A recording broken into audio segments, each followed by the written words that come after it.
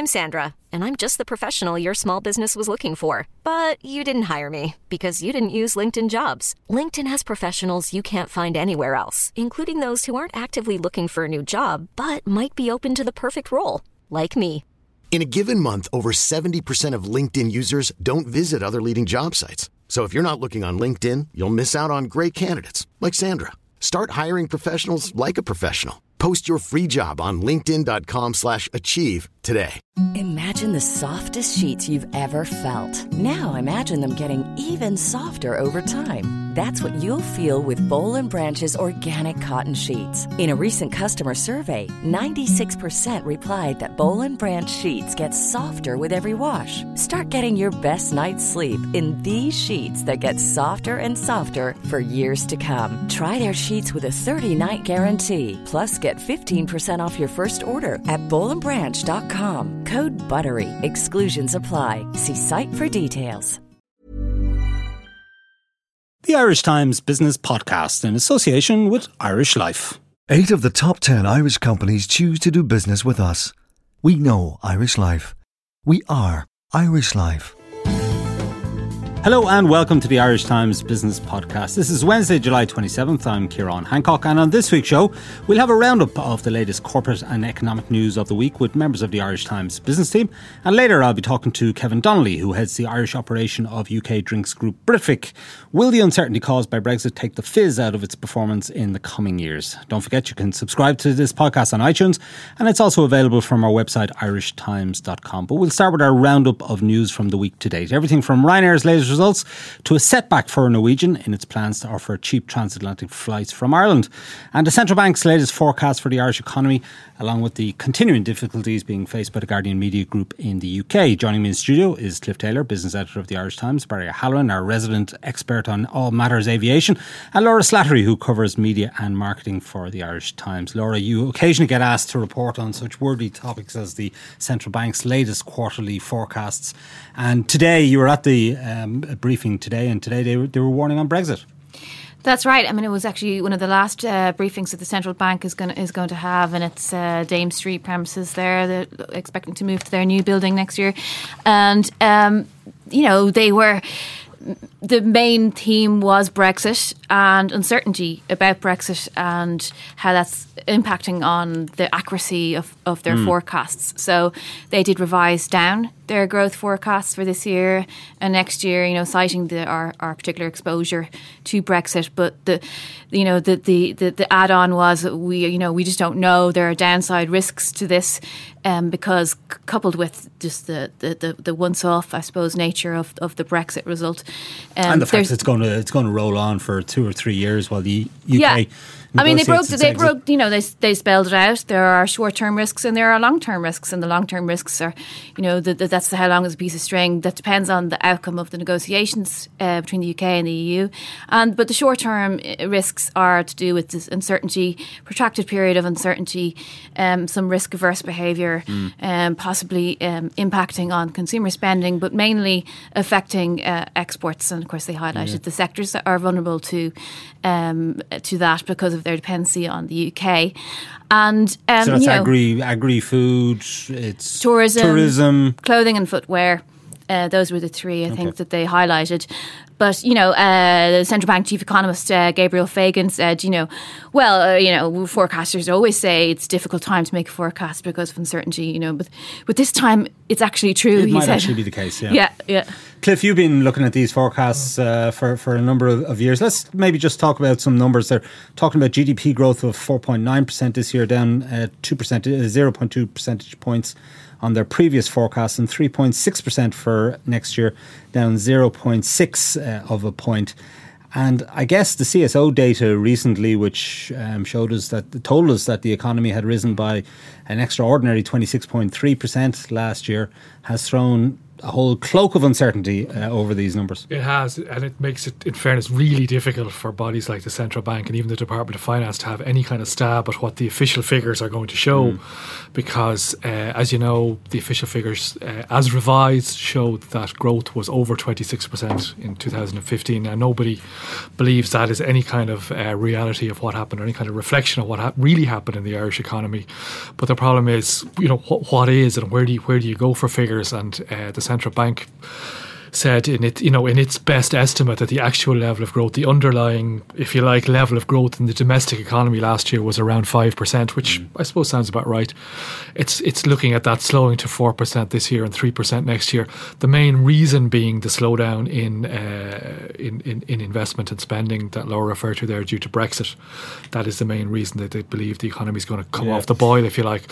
But in terms of how the actual figures are going, that may be what happens to the economy, but in terms of the actual figures, the only thing you can say is who knows. I mean, one of the things that was highlighted at this briefing this morning was, of course, we had this dramatic revision from 7.8% GDP growth up to 26.3%, as mentioned.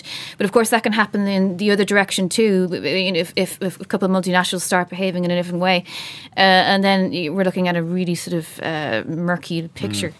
Yeah, I suppose just to add to that, this isn't only a matter of interest to statistical boffins. We need good figures to guide the economy. We need good figures to know how we should set budget policy, what the ministers should do, and we need good figures because this is the basis of which the EU is telling us what we should do. And what we should pay into their budget, and what we should pay into their budget, and also what we should do with our own budget, because they use it to judge the state of the Irish economy. So it's well, actually, on that theme, I mean, it's a conservative organisation at the best of times, the Central Bank, but it has urged the government to adopt a budget policy that is cautious and prudent. Yeah. And given all of the pressures on the government to deliver on so many different social spending issues, and given that the opposition want money spent on the devil and all, do you think that their advice is going to be followed? I think it's going to be a really difficult budget for the government to draw up, because, as you say, there's been so many promises made in the programme for government negotiated with Fianna Fáil and the Independents. The minister is not only trying to please his own backbenchers and get it past his own cabinet. He has Michael McGrath, Fianna Fáil, a load of independents looking over his shoulder that he has to, a significant number of which he has to keep on side.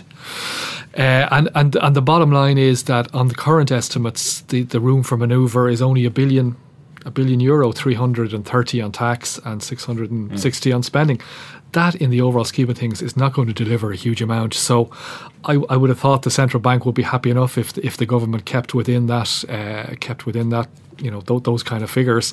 They may be concerned, I guess, that if the tax figures start to outperform in the second half of this year, that the government might try and slip in extra bits and make the 1 billion becomes 1.5 or 2 billion, or we start to see the kind of manoeuvring we saw last year with spending. So I think just a shot across the government's bows. Take it easy here, guys. You're getting a big boost here from corporate tax revenue. As Laura said, those kind of things can reverse as quickly as they can appear. We just don't know. We need to be careful. Okay, Barry Halloran, you were covering the Ryanair latest results this week, and Brexit was very much a theme there, with Ryanair indicating that it's going to switch its focus of growth away from the UK for the time being to Europe. Yeah, and in one way, it's not a bad hint to the rest of corporate Ireland, because that's probably what people need to be looking at doing now. But what Ryanair has said is, look, the UK remains a very important market for us. In fact, it's Ryanair's biggest market, accounting for sort of 36 million odd passengers out of close to 120 thereabouts.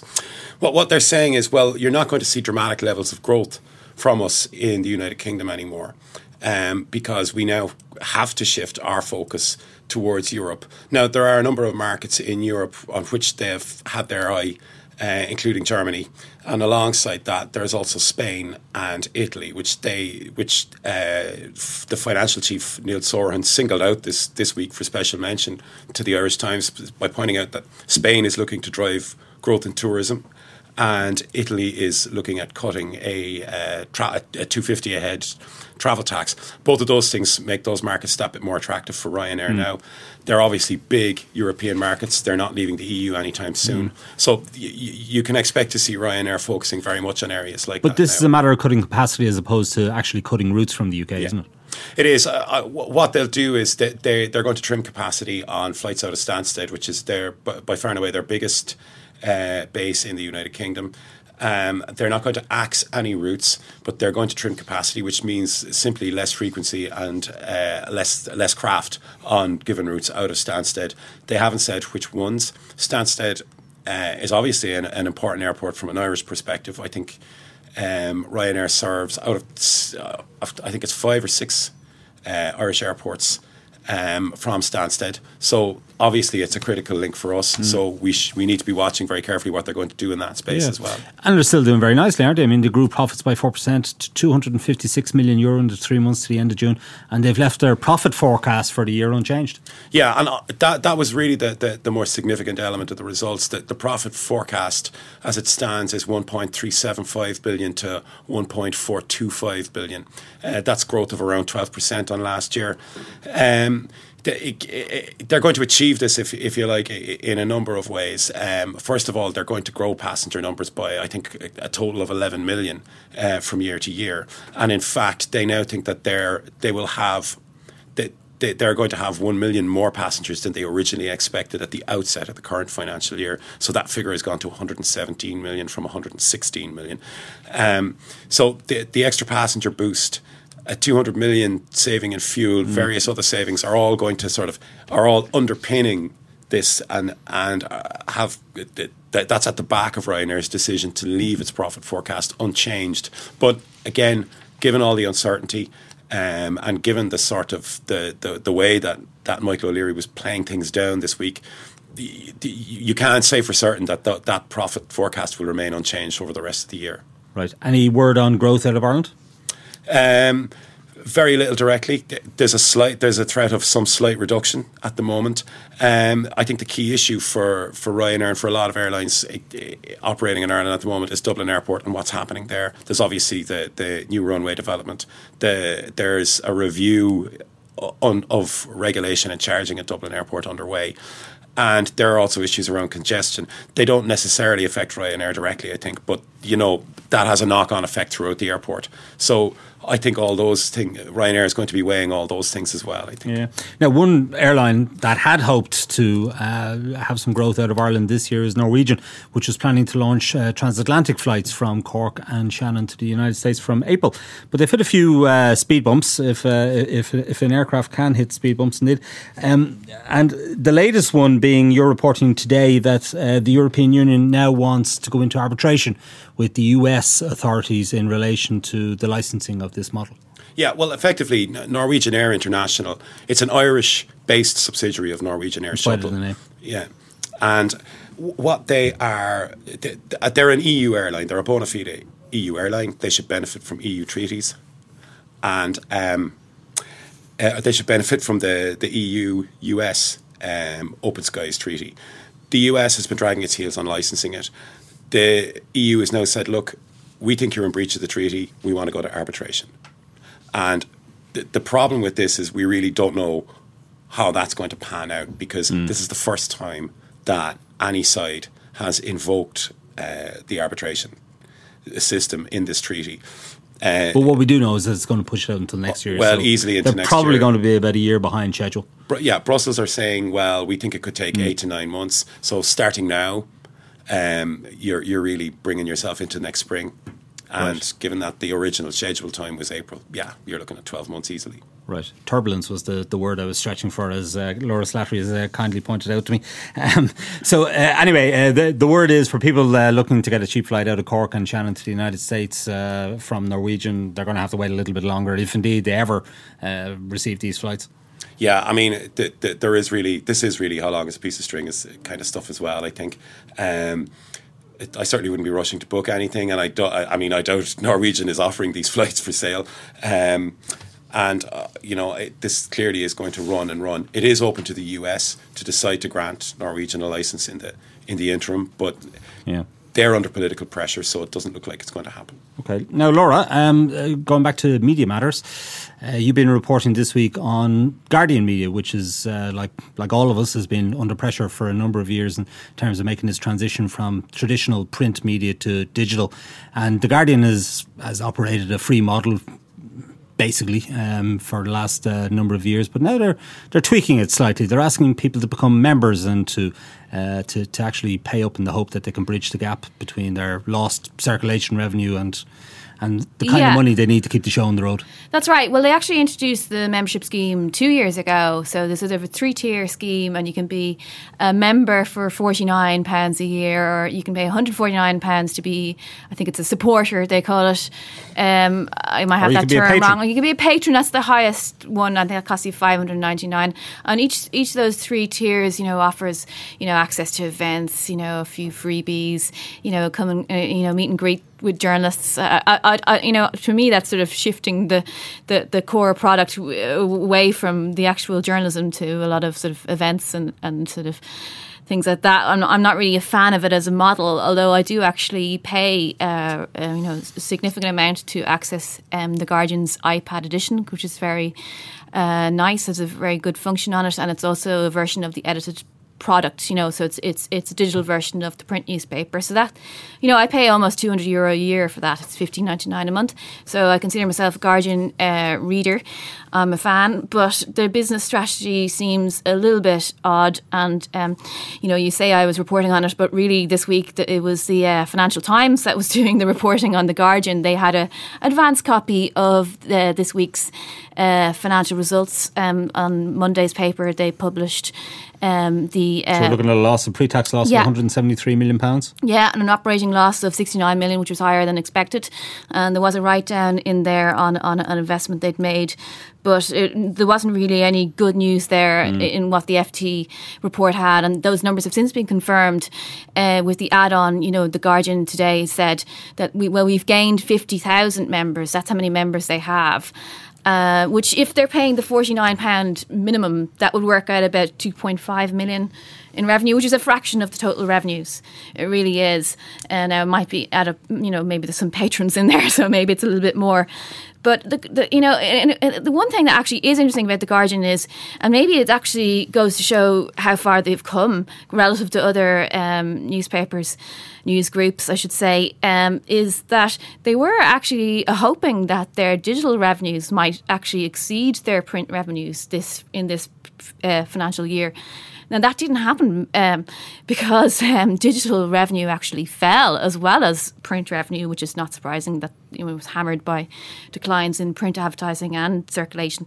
But to even be in that position where you're even hoping that your digital revenue might start to exceed your print revenue puts them ahead of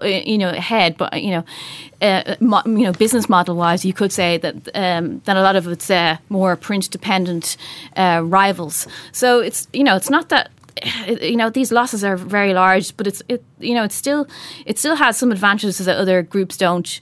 And it still might be able to turn them to its advantage in the years ahead. But for me, membership... It does also have substantial cash reserves, doesn't it? Which obviously it's eating through. Well, it does, yeah. So it's burning through those. So it has that cushion, which is good. But for me, there's new management in The Guardian. There's a new chief executive, David Pemsel, and a new editor-in-chief, Catherine Viner. And there's been a lot of distancing from the previous regime who, overspent a lot of money and didn't necessarily, future-proof is the word we keep hearing now these days in the media. They didn't necessarily future-proof The Guardian. But at the same time, we haven't really had the definitive break, which would be to say, well, that Alan Rusbridger, the previous editor, was perhaps wrong about this concept of open journalism for the open web, and that maybe we actually do need a paywall. Cliff, the Irish Times has introduced a paywall, a bit leaky, but would you be happy to be part of meet and greet events with subscribers if required? Only on a very selective basis, Kieran, I think. I mean, it is interesting. It's, I suppose newspapers are experimenting with all kinds of different models to try and make money. And the one thing that is clear is that there's no magic solution. There's no one right way to go, or if there is, no one has found it yet. And the interesting thing about The Guardian, as Laura said, they spent a lot of money over a long period of years betting, I suppose, that building up a franchise, building up a readership for the website globally, not only in Britain, they'd actually be able to make money out of it. And the twist, I suppose, that's appeared in the last few years is that newspapers are finding it difficult to make money out of that digital revenue, because digital traffic, because a lot of it's going in the direction of the Facebooks and the Googles of this world.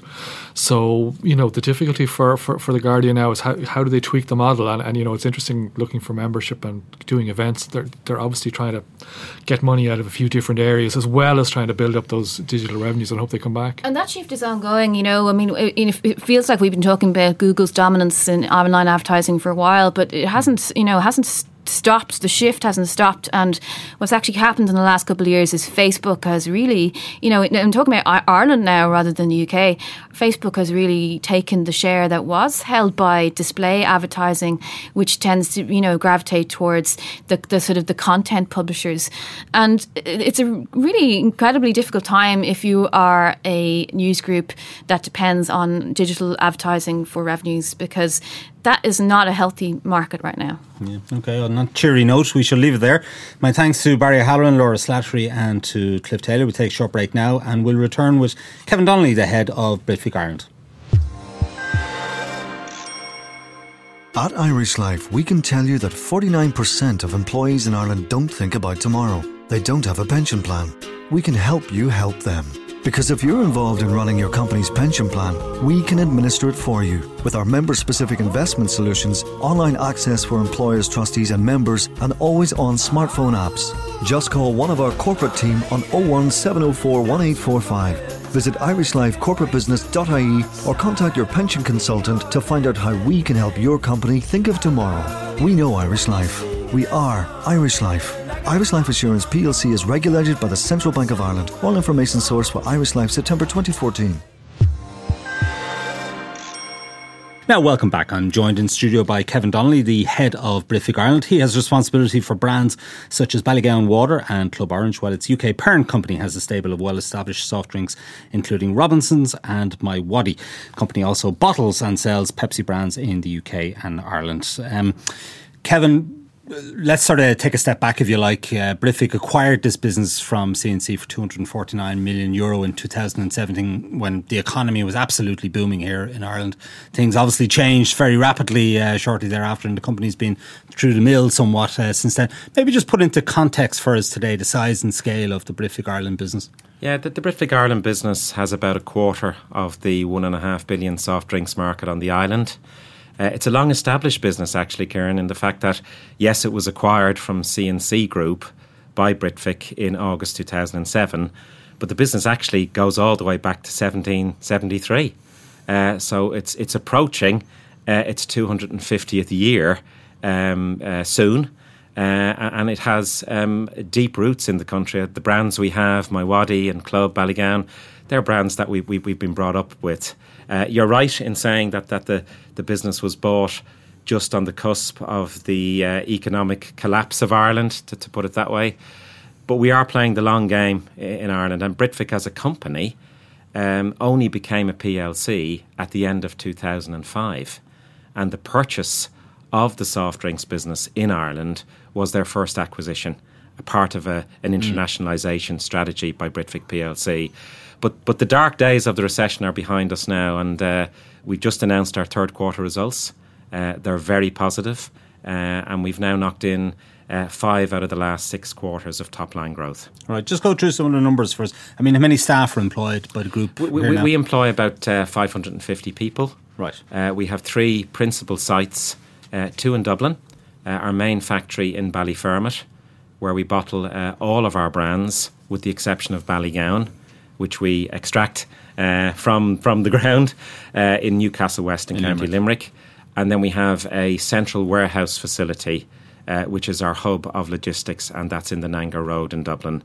We have a small sales office in Belfast, because we actually run the business in Ireland on an all-Ireland basis. So 4 facilities, 3 of them supply chain, either factories or logistics. Right, okay. Annual revenues? Annual revenues, about 180 million. Okay, and they were in retreat for a while because of the recession and so forth, but what's the trend now? The trend is very positive. 5 out of the last 6 quarters we've knocked in top-line growth. Our fiscal year is from the 1st of October to the end of September, so we've just announced our third quarter results for this year, and it's been our best quarter since the business was acquired. Our revenues year on year are up on a constant currency basis by 10.6% in a market that's up about 2% over that period. Right. So a really strong performance and a market-beating one. And you were also given a boost, weren't you, when Britvic, your parent company in the UK, decided that it was going to go with one water brand, and that water brand that was chosen was Ballygown. So Ballygown is now exported to the UK, for example. Yes, it is. And we had two water brands in GB before that, a brand called Pennine Spring and a brand called Drench Water. We took a courageous decision to take those two water brands off the market and replace them with Ballygown. So Ballygown is now the only water brand in Britvic PLC. It's the number one water in Ireland. This year we're very proud of the fact that out of all of the soft drinks brands in the market, it's the fastest growing in absolute terms. Not in percentage terms, right, but actually in terms of money through the till, and that's a Nielsen number. So the brand is doing incredibly well in Ireland. It has what I would call latent awareness in the GB market, because it had been on the GB market for a brief period at the start of the noughties. But we are tapping into a level of awareness that allows us to build from there. So, yeah, we have a very modern facility in Newcastle West. It's the largest in the country. It's not fully utilised. The brand itself was relaunched from top to bottom 3 years ago. New packaging, and we've had a consistent marketing programme since, and the brand has gone from strength to strength. And we strongly believe that the brand stands for something perhaps bigger than water. It's about Irish purity, and we believe Irish purity bottled has a right to compete abroad in a market that has Italian sophistication, glacial purity from France and Scandinavia. So it's kind of good to see an Irish brand out there competing on the bottled water market. Are you shifting at the minute in the UK? Oh, we're doing. We've doubled that business since it was transitioned from the two previous brands. Doubled the business. Doubles the water business in the UK. In the UK over an 18-month period. Right. Now there are challenges ahead, Kieran. The biggest challenge of all being exchange rate. And it's one of the implications that leads us on Brexit. To Brexit, about the impact of Brexit on the business. You mentioned the exchange rate. That's obviously one of them. Yeah, I mean, Brexit at a level brings uncertainty to the business environment, and that's not something that any business would welcome. And I don't think any of us really believed in our hearts that the outcome would happen. There was a possibility, but perhaps we didn't believe it. So it has come, I think. Was it a shock at group level? Well, no. I think we have a very open mind on these matters. But at the end of the day, when you've got politicians at the end of polling calling it one way, and you wake up the next morning and it's another way, I think everybody was surprised. You're right. There have been some immediate implications. The weakness of sterling. And clearly for Ireland, not just for Britvic, and we have advantages because we trade in both markets. I mean, my heart goes out to Irish exporters who now suddenly find themselves 16% more expensive in the GB market now compared to what they were 5 weeks ago. And is that not the case for Ballygown? Well, it is, and that is a challenge for us. And it's something that we will need to work on. But we are playing a long game. You don't take out your two local brands in GB and replace them with the Irish brand. And we have very strong ambition for Ballygown to internationalise that brand. So one hopes that the period of uncertainty won't be too long. And we may be settling into an exchange rate, sterling versus euro, that's just different to what it's been before. And we'll have to adjust to that. Also, the other thing that's happened, but we haven't seen it in our volume so far, but both in GB and in Ireland, there has been an audited and measured erosion in consumer confidence over the last 5 weeks. Now, if I look at the soft drinks category, we're pretty robust. People still have to drink. Yeah. It's one of these consumer staples. But nonetheless, I think what we will see over time, and again, the border is the other factor, because we manage our business on an all-Ireland basis, but I'm encouraged to see over the last 24 hours that there's an intent politically not to have the border as a hard border again. But overall, a weaker sterling and an erosion in consumer confidence have not been a surprise as a consequence of the result. The result itself probably was a big surprise to everybody. I mean, we've had some good weather of late, and I presume that's good for your business. It is. We have what I would call, and how do I say this in an Irish context? We've quite a sun-loving portfolio. Water tends to be the most responsive as a category to sunshine, and we've got the number one water brand. A brand like Club Orange does particularly well when the sun is shining, and Club is one of the fastest growing brands in for example, the Checkout Top 50. We've come from high 20s to now number 13, growing in each of the last 4 years. So we tend to get a bigger bounce when the sun shines in Ireland than maybe some of our competitors. So we do welcome it. Right, okay. Not so good in the winter, I guess, when things are a bit bleaker. Now, another headwind facing the business is this talk of a sugar tax. The UK have already indicated they're going to do it. George Osborne, at least former Chancellor, said they're going to do it in 2018. And there's a lot of push for it to happen, politically, for it to happen in Ireland here as well. What impact is that going to have on your business? Well, we know very little about the detail. There is an intent in the programme for government. This is in the Irish market. Yeah, to bring in a sugar tax. Yes, in GB, of course, you're absolutely right. Two things have happened there. The timing of it has been announced. It won't happen for another 18 months. And also the mechanism. So that gives the industry... Well, it gives the industry time to do two things. The practicality of changing their systems to allow them to pay it. And secondly, an opportunity to further reformulate.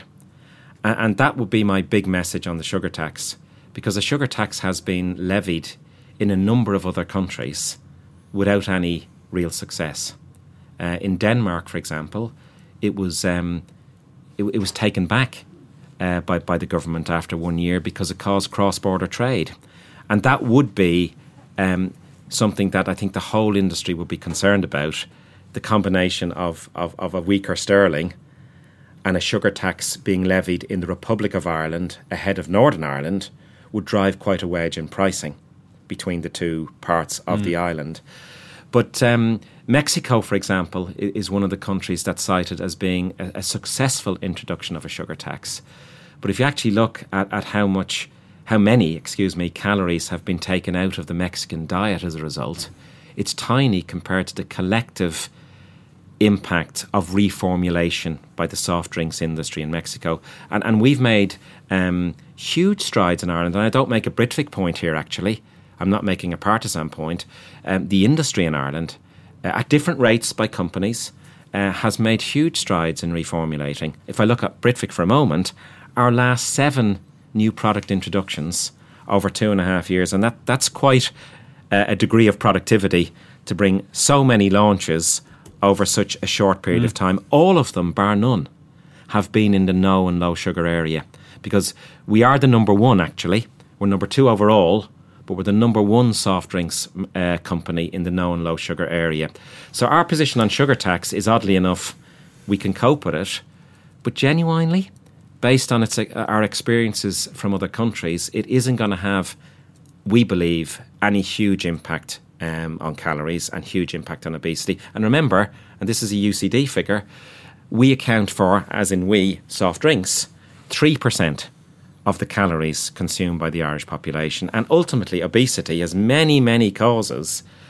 But at the heart of obesity is an equation where calories in are not matched by calories out.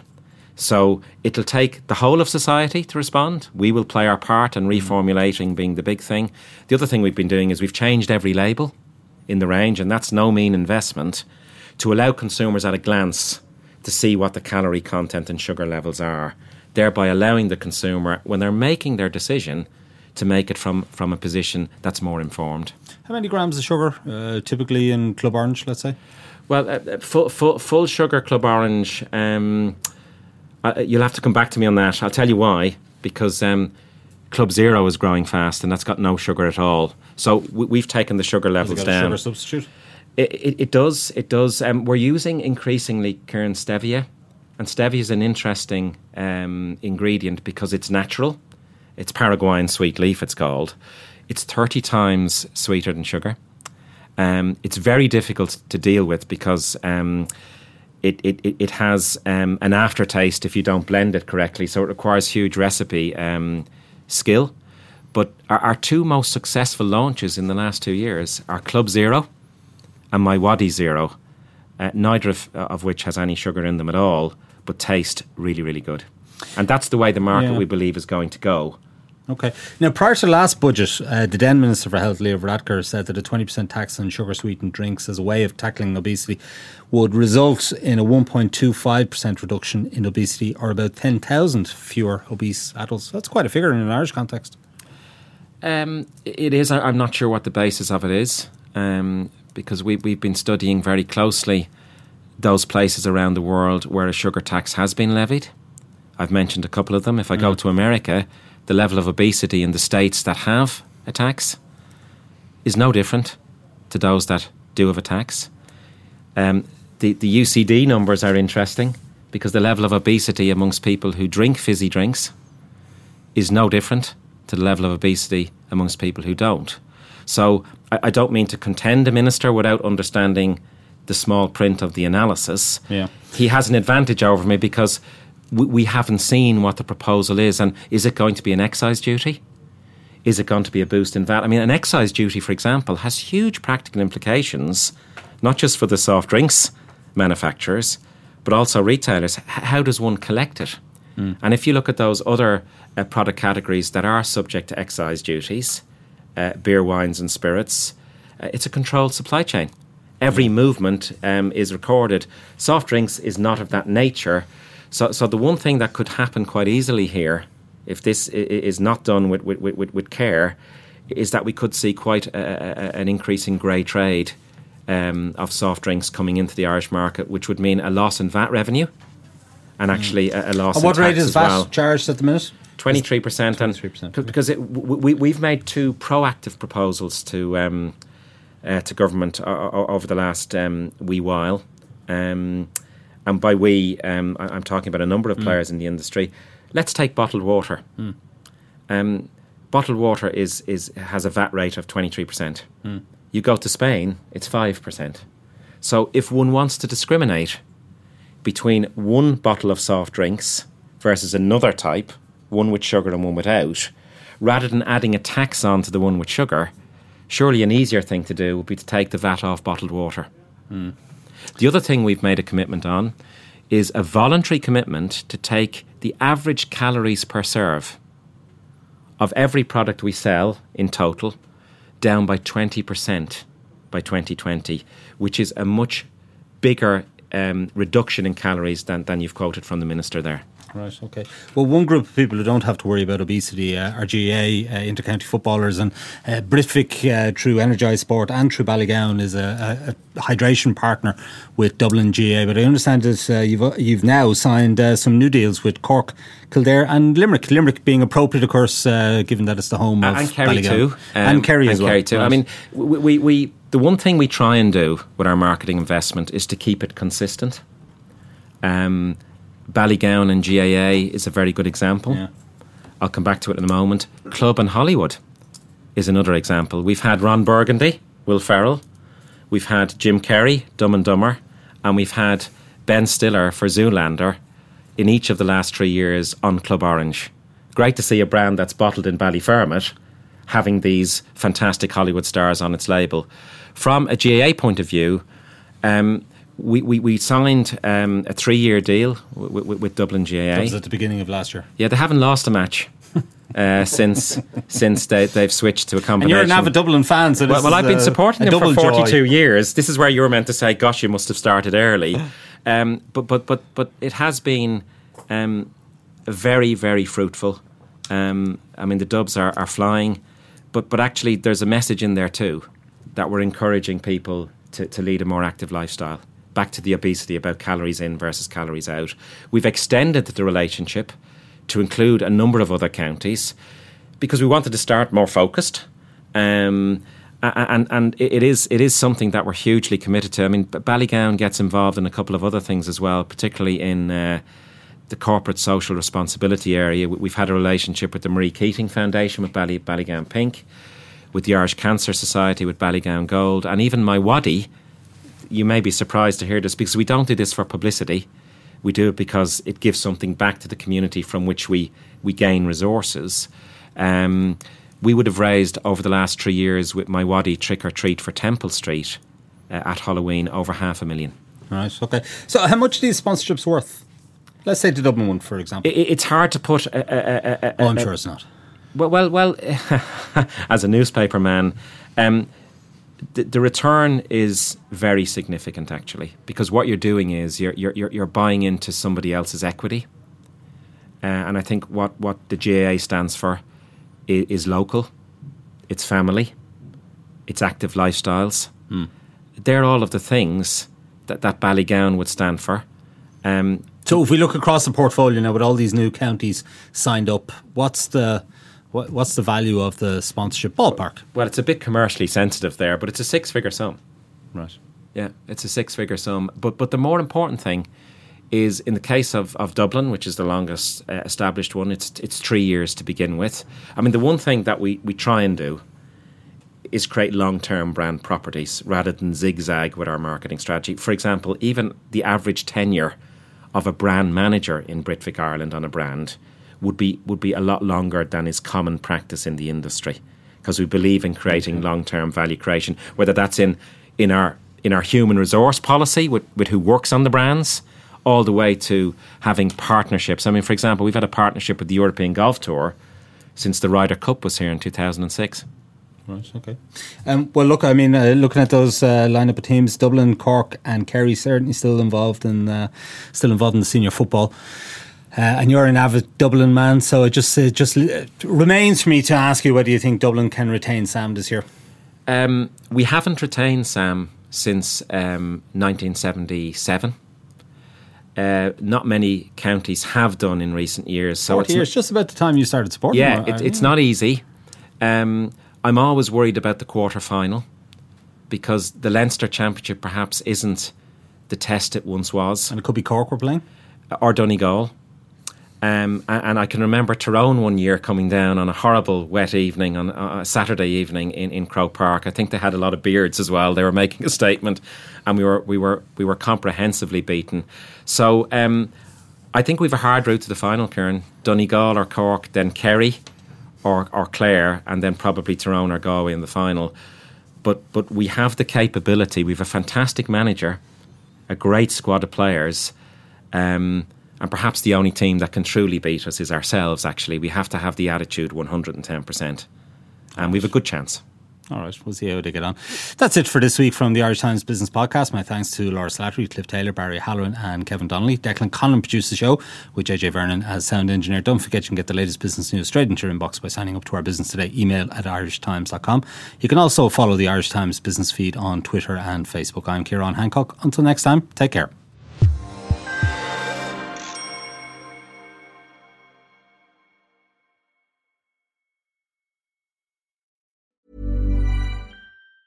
Hi, I'm Daniel, founder of Pretty Litter. Did you know cats tend to hide symptoms of sickness and pain? I learned this the hard way after losing my cat, Gingy. So I created Pretty Litter, a health monitoring litter that helps detect early signs of illness by changing colors, saving you money and potentially your cat's life. Pretty Litter is veterinarian developed, and it's the easiest way to keep tabs on your fur baby's health right at home. Go to prettylitter.com and use code ACAST for 20% off your first order and a free cat toy. Terms and conditions apply. See site for details. Hold up. What was that? Boring. No flavor. That was as bad as those leftovers you ate all week. Keke Palmer here. And it's time to say hello to something fresh and guilt-free. HelloFresh. Jazz up dinner with pecan-crusted chicken or garlic butter shrimp scampi. Now that's music to my mouth. HelloFresh. Let's get this dinner party started. Discover all the delicious possibilities at HelloFresh.com.